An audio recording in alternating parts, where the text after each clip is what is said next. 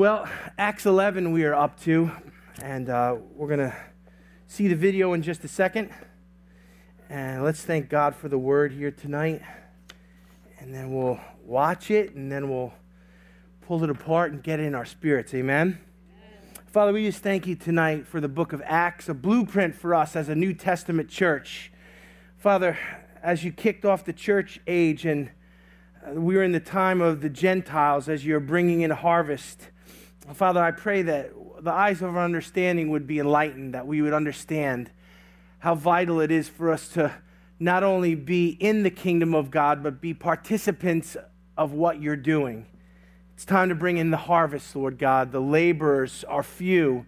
We want to be useful in your hands. We want to be not just spectators, but participators in the kingdom of God.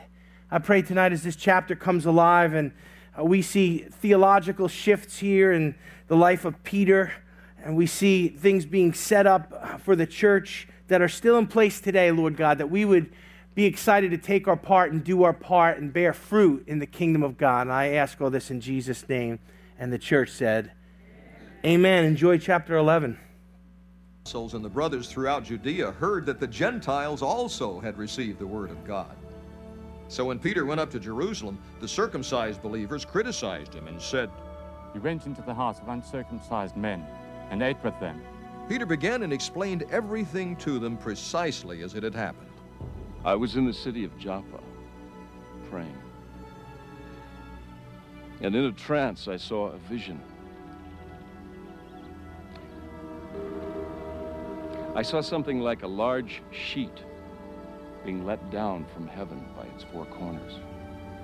And it came down to where I was. I looked into it, and I saw four-footed animals of the earth, wild beasts, reptiles, and birds of the air. And then I heard a voice telling me, "Get up, Peter. Kill and eat." I replied, "Surely not, Lord. Nothing impure or unclean has ever entered my mouth." The voice spoke from heaven a second time. "Do not call anything impure that God has made clean." This happened 3 times, and then it was all pulled up to heaven again. Right then, 3 men who had been sent to me from Caesarea stopped at the house where I was staying. The Spirit told me to have no hesitation about going with them. These 6 brothers also went with me, and we entered the man's house. He told us how he had seen an angel appear in his house and say, "Send to Joppa for Simon, who is called Peter. He will bring you a message through which you and all your household will be saved." As I began to speak, the Holy Spirit came on them as he had come on us at the beginning. Then I remembered what the Lord had said. "John baptized with water, but you will be baptized with the Holy Spirit." So if God gave them the same gift as he gave us, who believed in the Lord Jesus Christ, who was I to think that I could oppose God? When they heard this, they had no further objections and praised God, saying, "So then, God has granted even the Gentiles repentance unto life." Now those who had been scattered by the persecution in connection with Stephen traveled as far as Phoenicia, Cyprus, and Antioch, telling the message only to Jews. Some of them, however, men from Cyprus and Cyrene, went to Antioch and began to speak to Greeks also, telling them the good news about the Lord Jesus. The Lord's hand was with them, and a great number of people believed and turned to the Lord.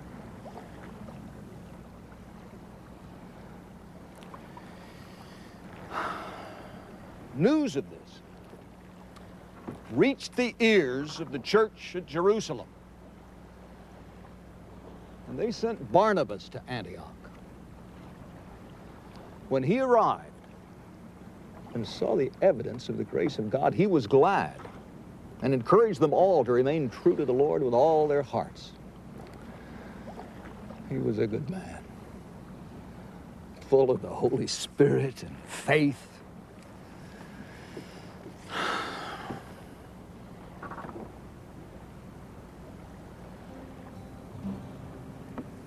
And a great number of people were brought to the Lord. Then Barnabas went to Tarsus to look for Saul. And when he found him, he brought him to Antioch. So for a whole year, Barnabas and Saul met with the church, taught great numbers of people. The disciples were called Christians first at Antioch. During this time, some prophets came down from Jerusalem to Antioch. One of them, named Agabus, stood up and through the Spirit predicted that a severe famine would spread over the entire Roman world. This happened during the reign of Claudius. The disciples, each according to his ability, decided to provide help for the brothers living in Judea. This they did, sending their gift to the elders by Barnabas and Saul.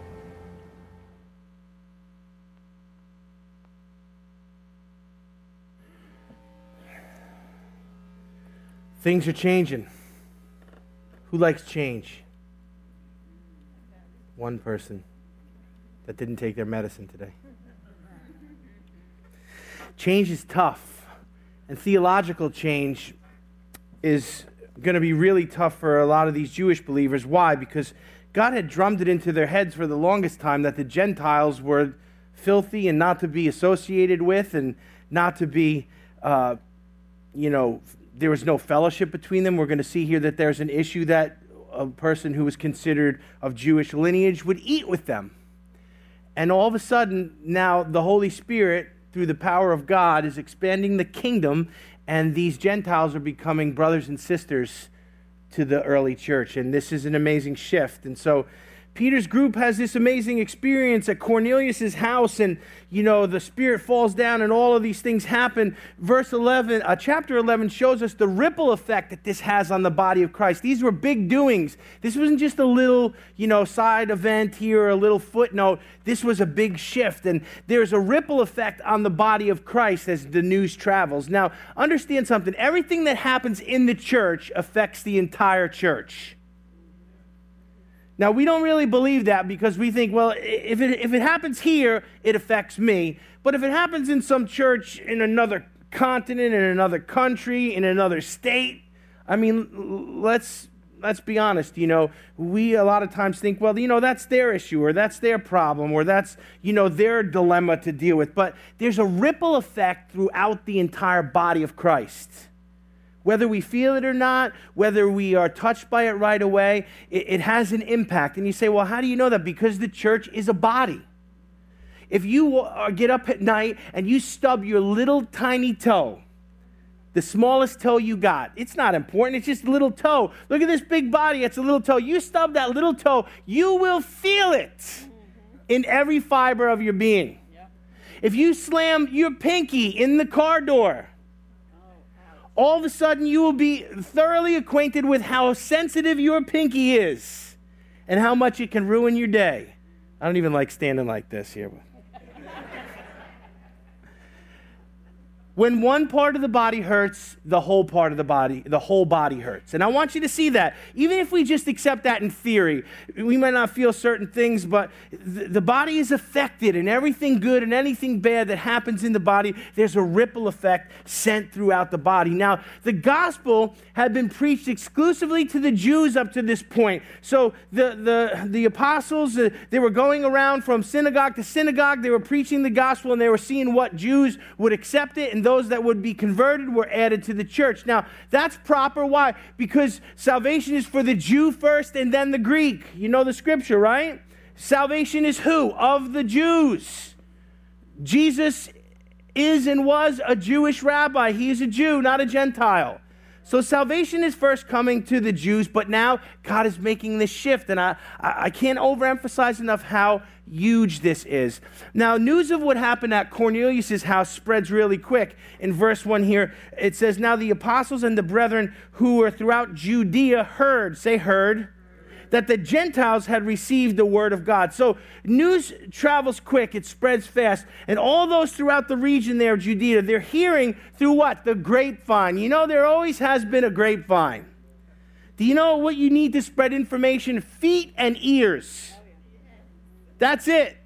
Okay? People walk from place to place. They bring stories. They bring news. They told tales. And so the news spreads throughout the whole region that this event happened at Cornelius' house. And the grapevine is working there. In verse 2 and 3, by the time Peter gets back, the Jewish believers in Jerusalem had gotten an earful. And when they saw Peter come to Jerusalem, and they saw Peter coming back there, they said, in Jerusalem, Peter came up to Jerusalem, those who were circumcised, so these are Jewish people, took issue with him, saying, "You went to uncircumcised men and ate with them." Peter's about to give an explanation, but I want you to take a look at this here. The news spreads, it beats Peter back to where he's headed, but when he gets back, they really come at him and they're kind of aggressive. And I want you to see that. Now, the aggressive way in how they confront him and the fact that they're willing to make Peter accountable for his actions is not all bad. Now it's quiet. Because you know what? These guys were brothers in the Lord. Peter was definitely, a leader, if not the leader in the church. Yet these guys were aggressive in getting right up in his face and questioning his actions. And you might think, well, these are bad guys. These are, these guys, they're out of line. Who do they think they are? I want you to see it from a different angle. This is actually a good thing. Thank God for people who are willing to keep us accountable for our actions. They might have said, well, who am I? He's Peter. I'm nobody. I wasn't there. He knew Jesus. He hung out with him. Let me just shut up. And then there's no confrontation. But the fact that they were willing to get right up in his face over what he had done is not all bad. I like the fact that they were willing to go after big bad Peter and say, hey, what are you doing? We all need people like that in our lives. Now, we don't like it at the time, but if we listen to correction when we're out of line, it's going to save us some lumps and some misery and some drama. Some of us, if we would have listened to people who were trying to correct us at certain junctures of our life, wouldn't be in the situations we are in now. Don't look at your spouse. Just look straight ahead. You're not listening. You're looking at your spouse. I'm glad that they wanted to hold him accountable. I'm glad that they were willing to question what he was doing. I'm glad that they weren't afraid of him, but they called him on the carpet, if you will. And you got to understand, remember, what Peter did here, what they accused him of, and what he did for hundreds of years had been legalistically, theologically out of bounds. It was the wrong thing to do. If he had done this any other time, but after he had seen that vision and after the Holy Spirit prompted him to do it, and now that God was reaching out to the Gentiles, if he would have done it any other time, they would have been right in calling him on the carpet, and they would have been right that he was wrong and needed to repent. We all could use more accountability in our lives. Just say amen. Even if you got to do it by faith, say amen. We all need more accountability. It would allow us to stay on track. It would create much less drama in the body of Christ. It would be safer for all of us. It's amazing what happens in the body because nobody wants to sit under correction. Nobody wants to answer for their actions. And we see entire ministries and ministers and movements and even denominations spin out of control and go off track because no one keeps anyone accountable. So they come at him, and they're a little aggressive, and we see the good side of that. In verse 4, Peter, there again, now this is Peter who puts his foot in his mouth. The only time Peter takes his foot out of his mouth is to change feet. He's always said, when Jesus has to say, get behind me, Satan, to you, when Jesus calls you the devil, you got a problem with your mouth. Okay? So Peter, now this is Peter. Now, I want you to see the total difference in him. In verse 4, he begins to give an explanation to them. He says, but Peter began speaking and proceeded to explain to them in an orderly sequence. See, this is so not Peter. It wasn't just a swing of the sword. It wasn't just this out of control, emotional outburst, but in an orderly sequence saying, I was in the city of Joppa praying, and in a trance I saw a vision. So he begins to share what happened to him. Now I want you to see this here. Peter makes a defense of his actions without becoming defensive. This is so important Wednesday night. Now, if somebody came at us like they just came at Peter, a lot of us would get defensive and we would get a little snippety at least. Some of us would get downright nasty. Some of us would start to say things that we would later have to repent for. Man, it's so quiet on Wednesday night. Did you guys have a tough day? You want to just play catch or something instead? Get the beach balls out. But Peter doesn't do any of that. He makes a defense of his actions without becoming defensive. And I want you to pick up on that because it's so not Peter. It's the refining work of the Holy Spirit. He accurately and patiently articulates the details of what happened to him. This is a skill that all of us need to develop. It's really hard not to become defensive when you feel attacked. Can we say amen? Some people, it's not even what they say sometimes. It's the way they say it. Look, some of us, the way we came up, the way we grew up, you don't come at somebody a certain way. Come on. I know there's been a lot of strides in modern dentistry, but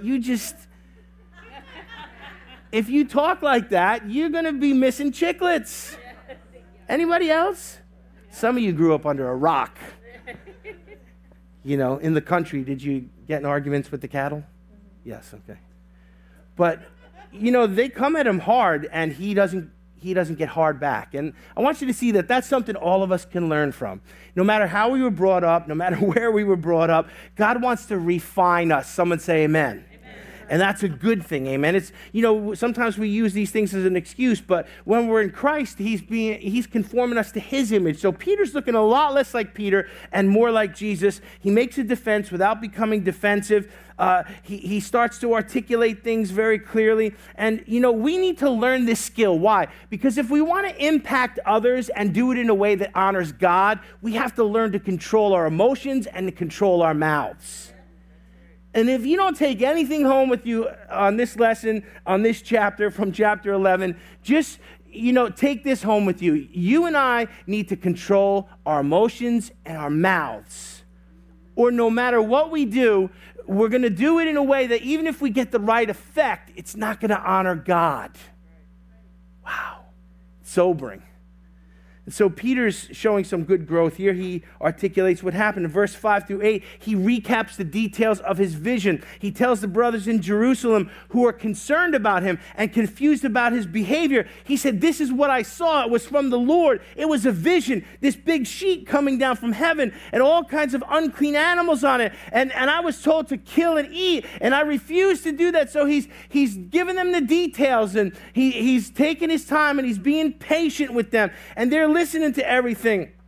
Verse 9, God's point of this whole vision with the sheet coming down and the unclean animals and Peter not wanting to eat them, God's whole point was what God has cleansed, no longer consider unholy. What God has declared to be clean, no longer consider unholy. And he told them, God showed me this 3 times. And there again, we said that number was important. Why? Because anytime something is mentioned 3 times in sequence in Scripture, it's to make an emphatic point. That's why the angels cry, holy, holy, holy, when they see God. Because he's not just holy. He's not just holy, holy. He's holy, holy, holy. The emphatic point of this dream was that God is now calling something clean that was formerly unclean, and he says, don't you call it unclean anymore. So he shares the vision. They're getting the point here. Verse 10, he makes sure to tell them he saw it 3 times. These guys are getting what he's saying. Verse 11, Peter does a great job communicating the rapid progression of things that were happening here. And, he's really getting these guys to buy into what the Holy Spirit has given him. He said, behold, at that moment, so he sees a vision, and then all of a sudden, at that moment, 3 men appeared at the house which I was staying, having been sent to me from Caesarea. The Spirit told me to go with them without misgiving. So there again, he's saying, I saw a vision, and Cornelius had a visitation from an angel. So he's linking all this together for them. He's saying, as soon as I was done with the vision, and God made the point 3 times, there's a knock on the door, and guess who's there? The men who've been sent with me. See, he's doing a good job showing the progression of things and the rapidity of how God was moving here. All of this gives the people the sense that this was not something man put together, or it wasn't something Peter did out of a whim or out of a reflex or just made a bad decision, but this was divinely orchestrated. And there again, these guys are listening to what Peter's saying. They respect him, but they're a little confused by his behavior, and they ask him to give an account, and he does. Now, God had spoken to Peter in a vision, and now he points to the leading of the Holy Spirit in verse 12. This is important that, the Holy Spirit is the one who's orchestrating this. He says, the Spirit told me. That's a bold statement, isn't it? A lot of people throw the thus saith the Lord around. I've heard people say, thus saith the Lord, and then I heard what they had to say, and I'm saying the Lord didn't thus saith that. Because it doesn't line up with his word. Have you ever heard stuff like that? The Lord told me to leave my spouse. No, he didn't. You had too many chili dogs, and you watched too much TV, and you came up with that yourself. But he says, the Holy Spirit told me. The Spirit told me to go with them without misgiving. So he's saying, I know that I'm not supposed to eat with these guys. I know that I'm not supposed to go with these guys. Hey, I'm a Jew too. I get it, guys. I understand. But the Holy Spirit told me. What are you going to do with that? Well, you should have argued with the Holy Spirit and told him about the Mosaic laws and that the fact that they're No, you can't argue with the Holy Spirit. And so he's not just pulling the Holy Spirit card. The Holy Spirit really did speak to him. He really did have a vision.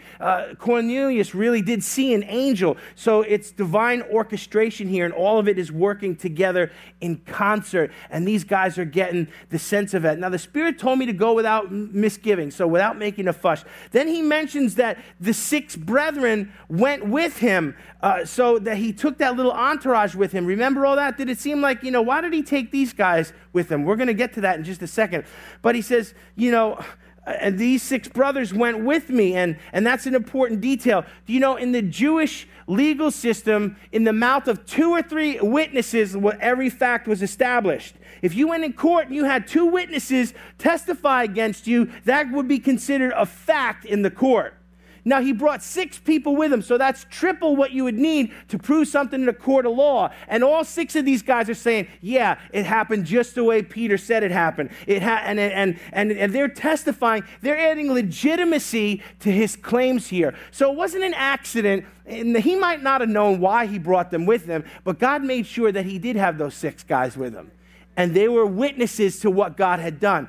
Sometimes, and you say, well, why is God going through all this to convince these people? Because this is a huge shift for them. They're not just going to lay down thousands of years of, the Mosaic law and all of these traditions that they've been taught and go, oh, I guess, it's cool to eat and hang out with Gentiles now. No, it has to be beyond a shadow of a doubt that God is involved, the Holy Spirit orchestrated it, that these men witness what is going on here, and they're seeing the fruit of it. So he's got 6 witnesses.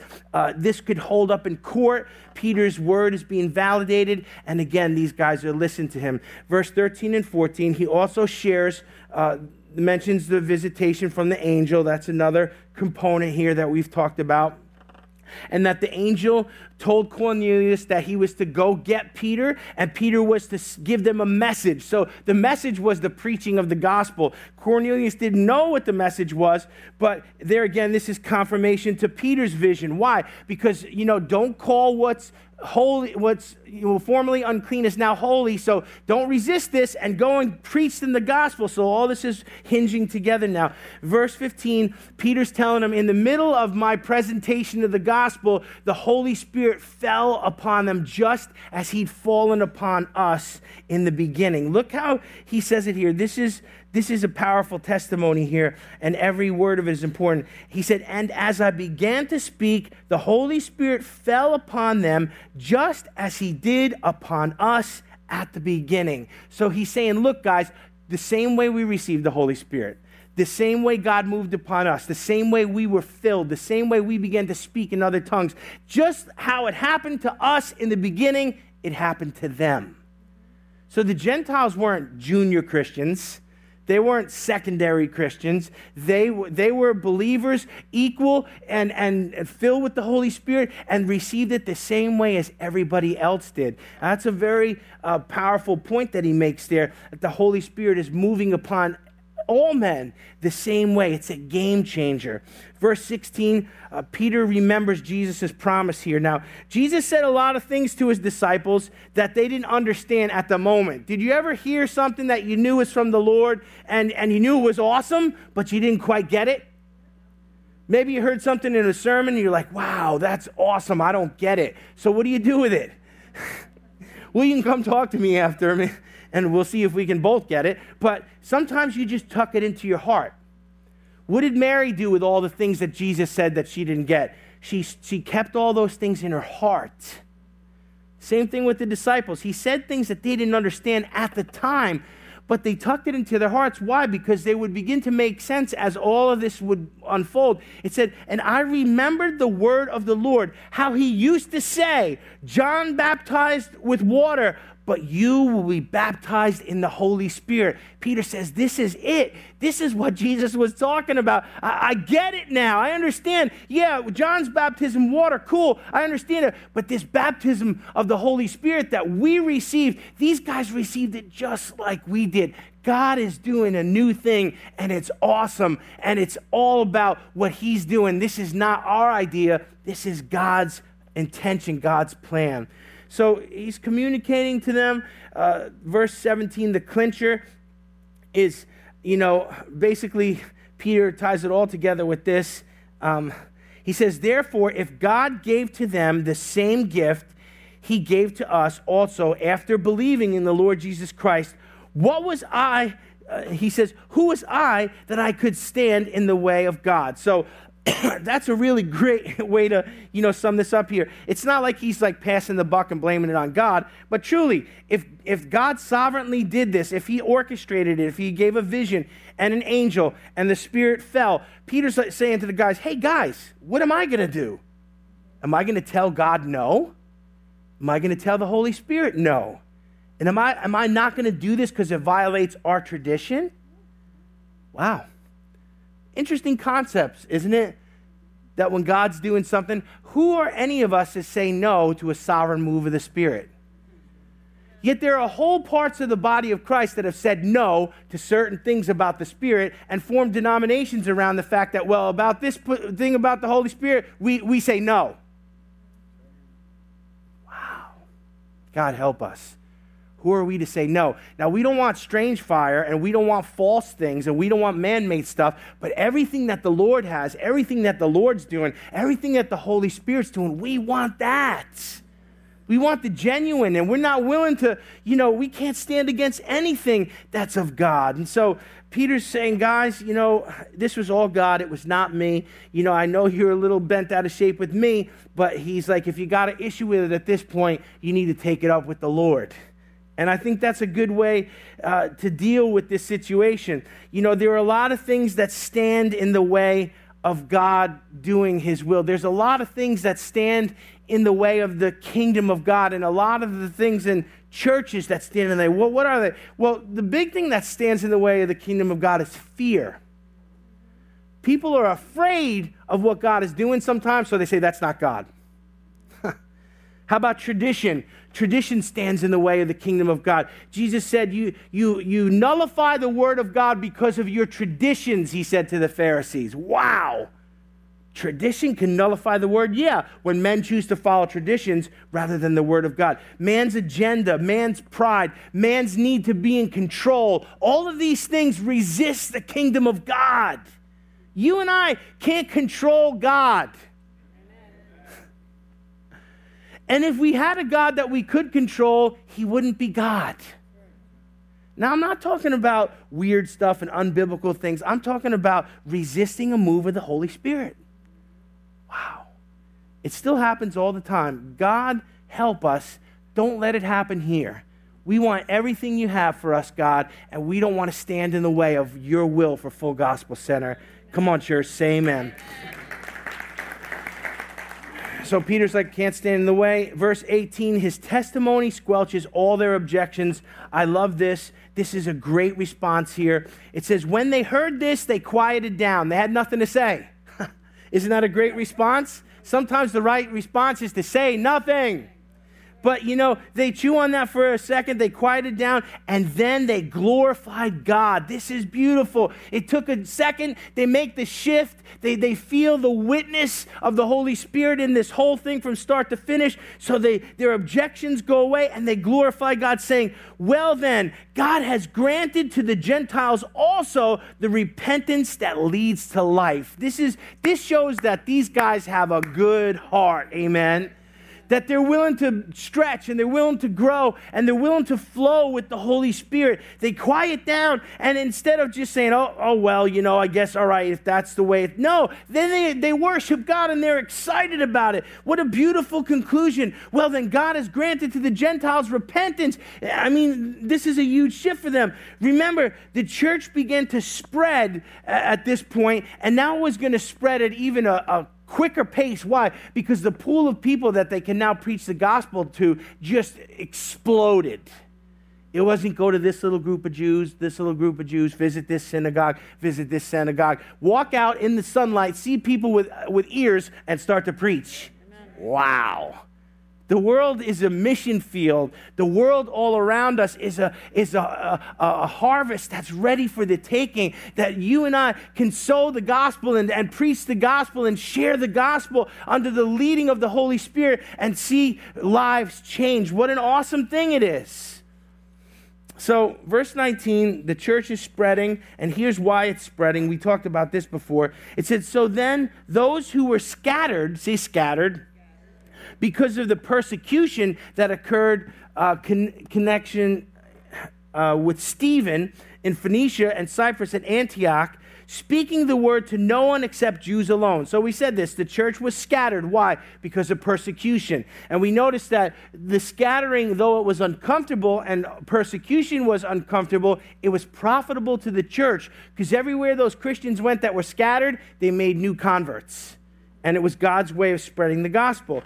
It said in verse 20, but there were some of them, men of Cyprus and Cyrene, who came to Antioch and began speaking to the Greeks also, preaching the Lord Jesus. And the hand of the Lord was with them, and a large number who believed turned to the Lord. So I want you to see that right there. That's an awesome thing too. You see, God is not, this is not one person quarterbacking the whole thing here. God is beginning to move in people. And we're going to see Paul's called to speak to the Gentiles. He's called to harvest the Gentiles. He's going to be the greatest apostle to the Gentiles that ever was. But he's not even on the scene yet. God uses Peter, a Jewish guy who really doesn't want anything to do with Gentiles. Now he's using these other guys who are going to just, spontaneously begin to preach to the Greeks. Where did that come from? It was Holy Spirit birthed.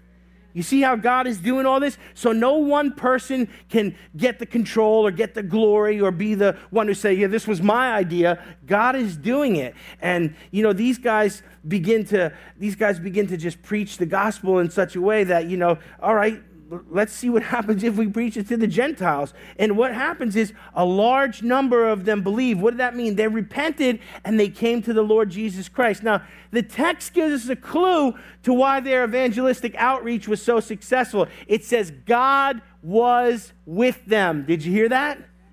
They decided to do it. Why? Because the Holy Spirit prompted them. They were obedient. They preached the gospel, which is the power of God unto salvation. When that gospel was loosed in the power of the Holy Spirit, some hearts mixed it with faith, and it changed their lives. And it's exactly the way it works right now today. You and I are just responsible to speak it. You're throwing handfuls of seed. Just throw that seed. Just throw it everywhere you go. Throw it on whoever. You say, well, some people might go, well, I don't want any of that on me. Well, you have a grouchy day. God bless you. I'll pray for you. But some people are going to go, yeah. Wow. Man, if you've ever picked ripe fruit, if you've ever spoken to someone that has been waiting for you because they want salvation, oh, it is the most exciting thing. You don't have to beg them into the kingdom. You don't have to sweat them into the kingdom. You don't have to drag them, headlock them, carry them in. You just say, hey, you know, Jesus, yes, yes, yes, yes, yes. Maybe in the middle of your message, the Holy Ghost is going to fall on them, amen, and they're just going to get filled with the Spirit of God. Wow, you look excited out there, praise God. Hey, this stuff is for us, too. The book of Acts is still going. It's a prototype for us. And so the gospel is shared. The Greeks hear it. God was with them. That's the key. If God's with us, we can't fail. You say, okay, Pastor, well, how do I get God to be with me? You don't.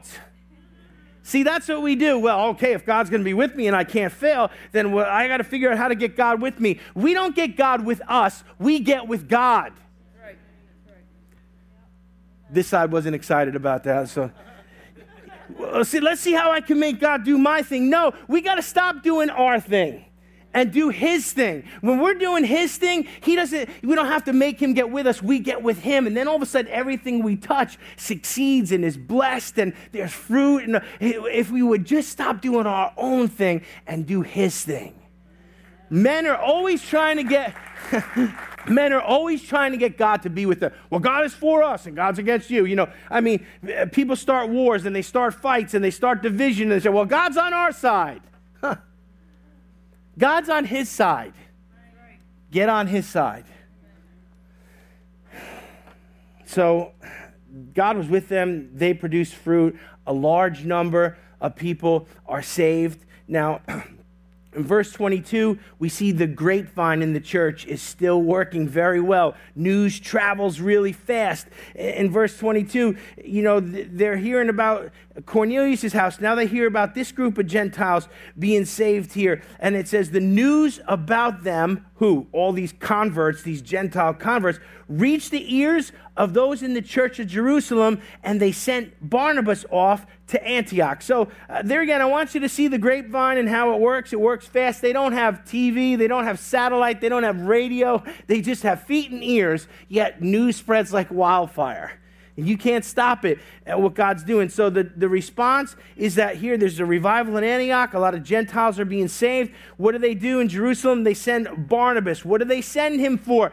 As you know, they send him as an apostolic emissary to go out there and verify and authenticate what's going on. You know, the gospel has to be protected because people preach half the gospel and half of something else. And before you know it, you've got apostasy and you've got a mess. So especially in the early church, they had these apostles that were to, you know, we see the parameters of apostolic ministry, that these guys were to verify and authenticate that this was really God, and then they were to preach good, solid theology to strengthen it. You know, people can get saved really quick, but with bad theology, they can go right back into what they got saved from really quick. It's important, you know, we've got to nurse these babes and we got to protect them and keep the wolves away from them. And that's what we see here. The church's response is, well, you know, great for them. They're having revival. We're all about what's going on here in Jerusalem. We don't have time for that. No, they send Barnabas out. He reports on what's going on and he sees, you know, it is real. It is of the Holy Spirit. And he goes there and he begins to strengthen in verse 22 what the Holy Spirit has done. That's a picture of apostolic ministry. Now, what we're beginning to see here is a centralized apostolic leadership corps in Jerusalem, and it's functioning like apostles should function. They're protecting and strengthening the early churches, amen? And so I want you to see there's church structure. Maybe you're not interested in church structure, but we need to understand it. Why? Because if we don't understand church structure, when it's out of order, we're not going to pick up on that either. There are certain people that say, I'm a bishop, I'm an apostle, I'm a prophet, I'm a this, I'm a that. And they're self-appointed, self-anointed. They don't fall into church structure. They didn't get called by the Holy Spirit. They called themselves. And if you've never experienced, if you're a seasoned saint, you're shaking your head right now. Because if you've been around the block, you've seen what goes on. Okay, that's why we need to understand church structure. You don't just appoint yourself. You don't just anoint yourself. You don't just say, I'm an apostle.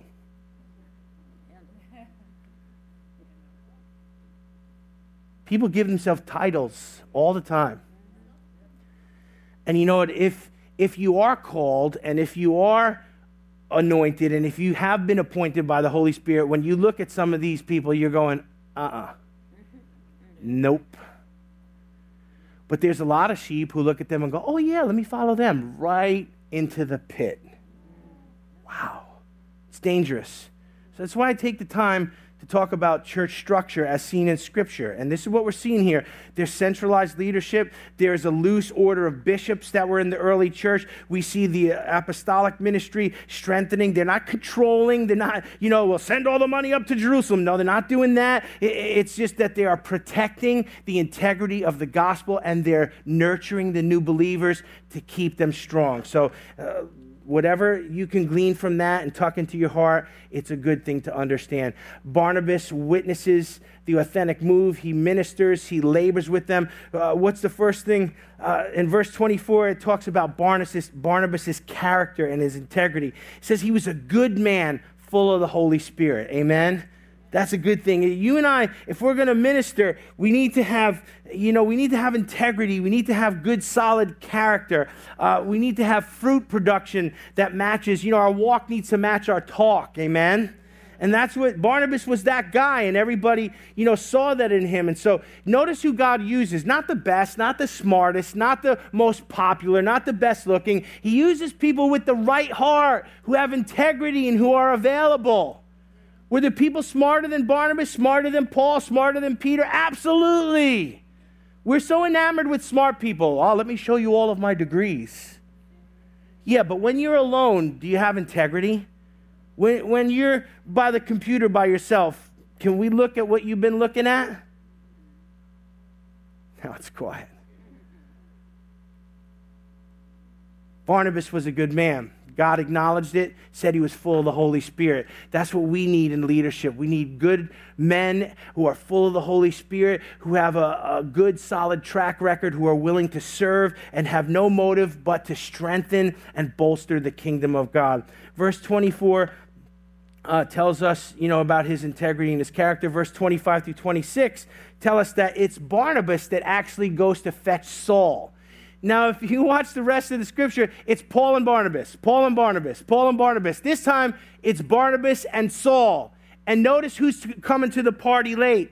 Saul, who is not yet called Paul. God's going to do a transformation in Saul, turn him into Paul. But Paul is not the one, even though he's called to be the primary one who ministers to the Gentiles. I want you to see this. God sets up all of this without him.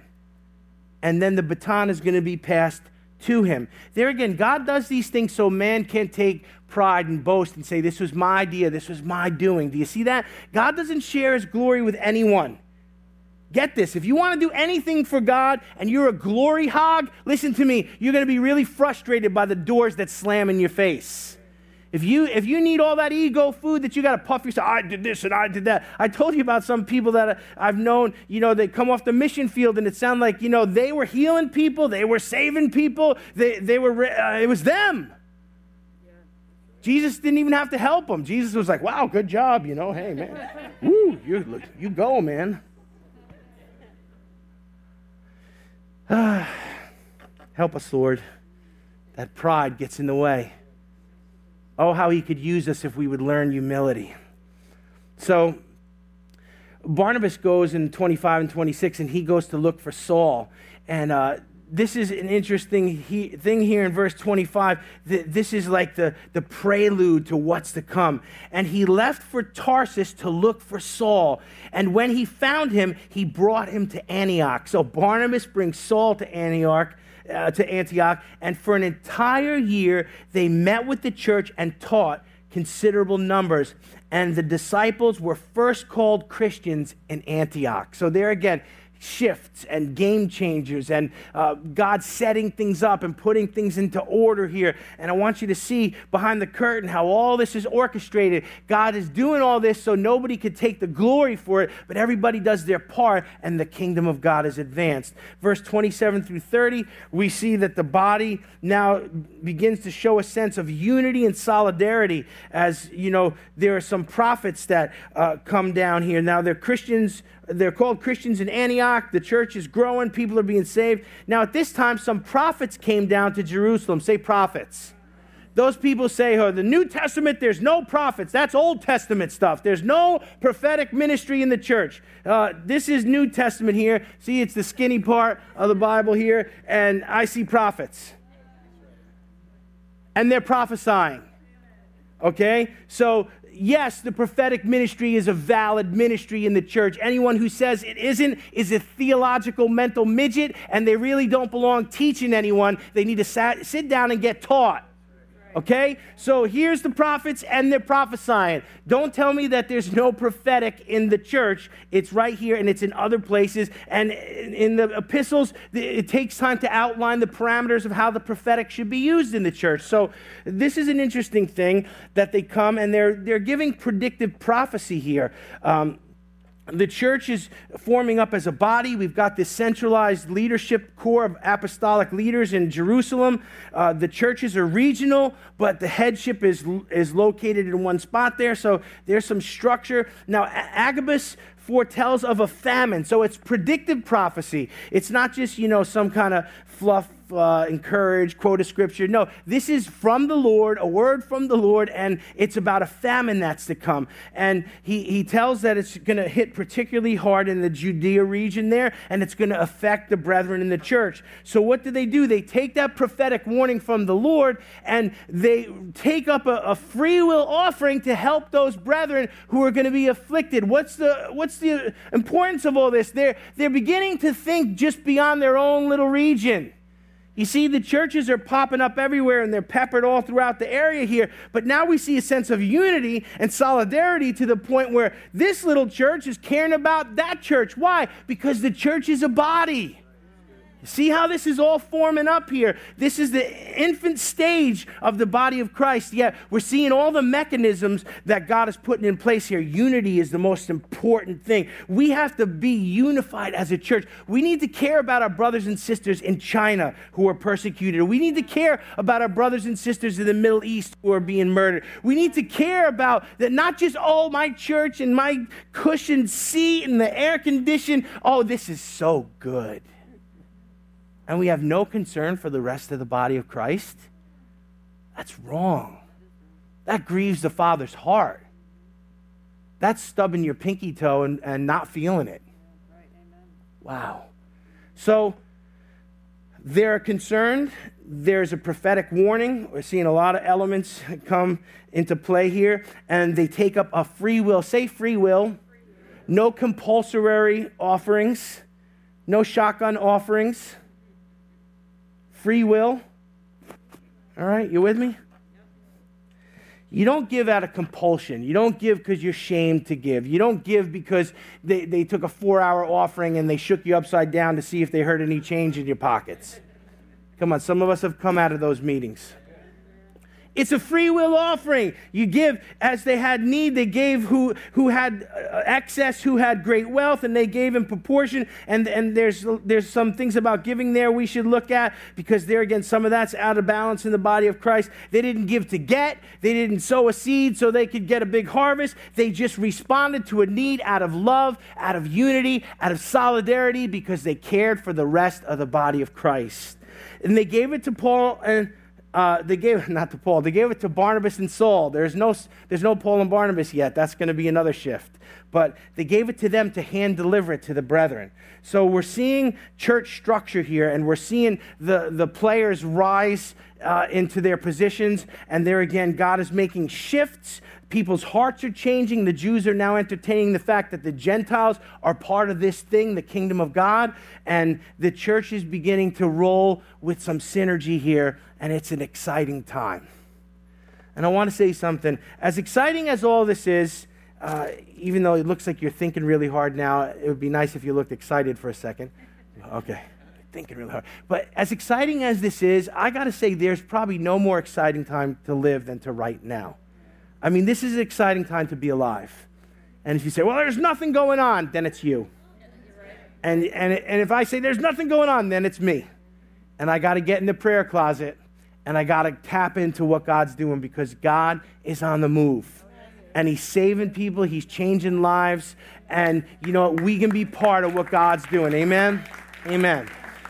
Father, we just thank you tonight for chapter 11. We thank you for all the things that we're seeing here. It's a Bible study, Lord. We dig in there and you show us great stuff. And Holy Spirit, we thank you for that. So teach us about leadership and structure and divinely orchestrated things. Father, help us to desire the things of the Spirit and not the man-made stuff. Father, we don't want man-made moves, and we don't want man-made programs, and we don't want what man could do. We want Holy Spirit-driven things.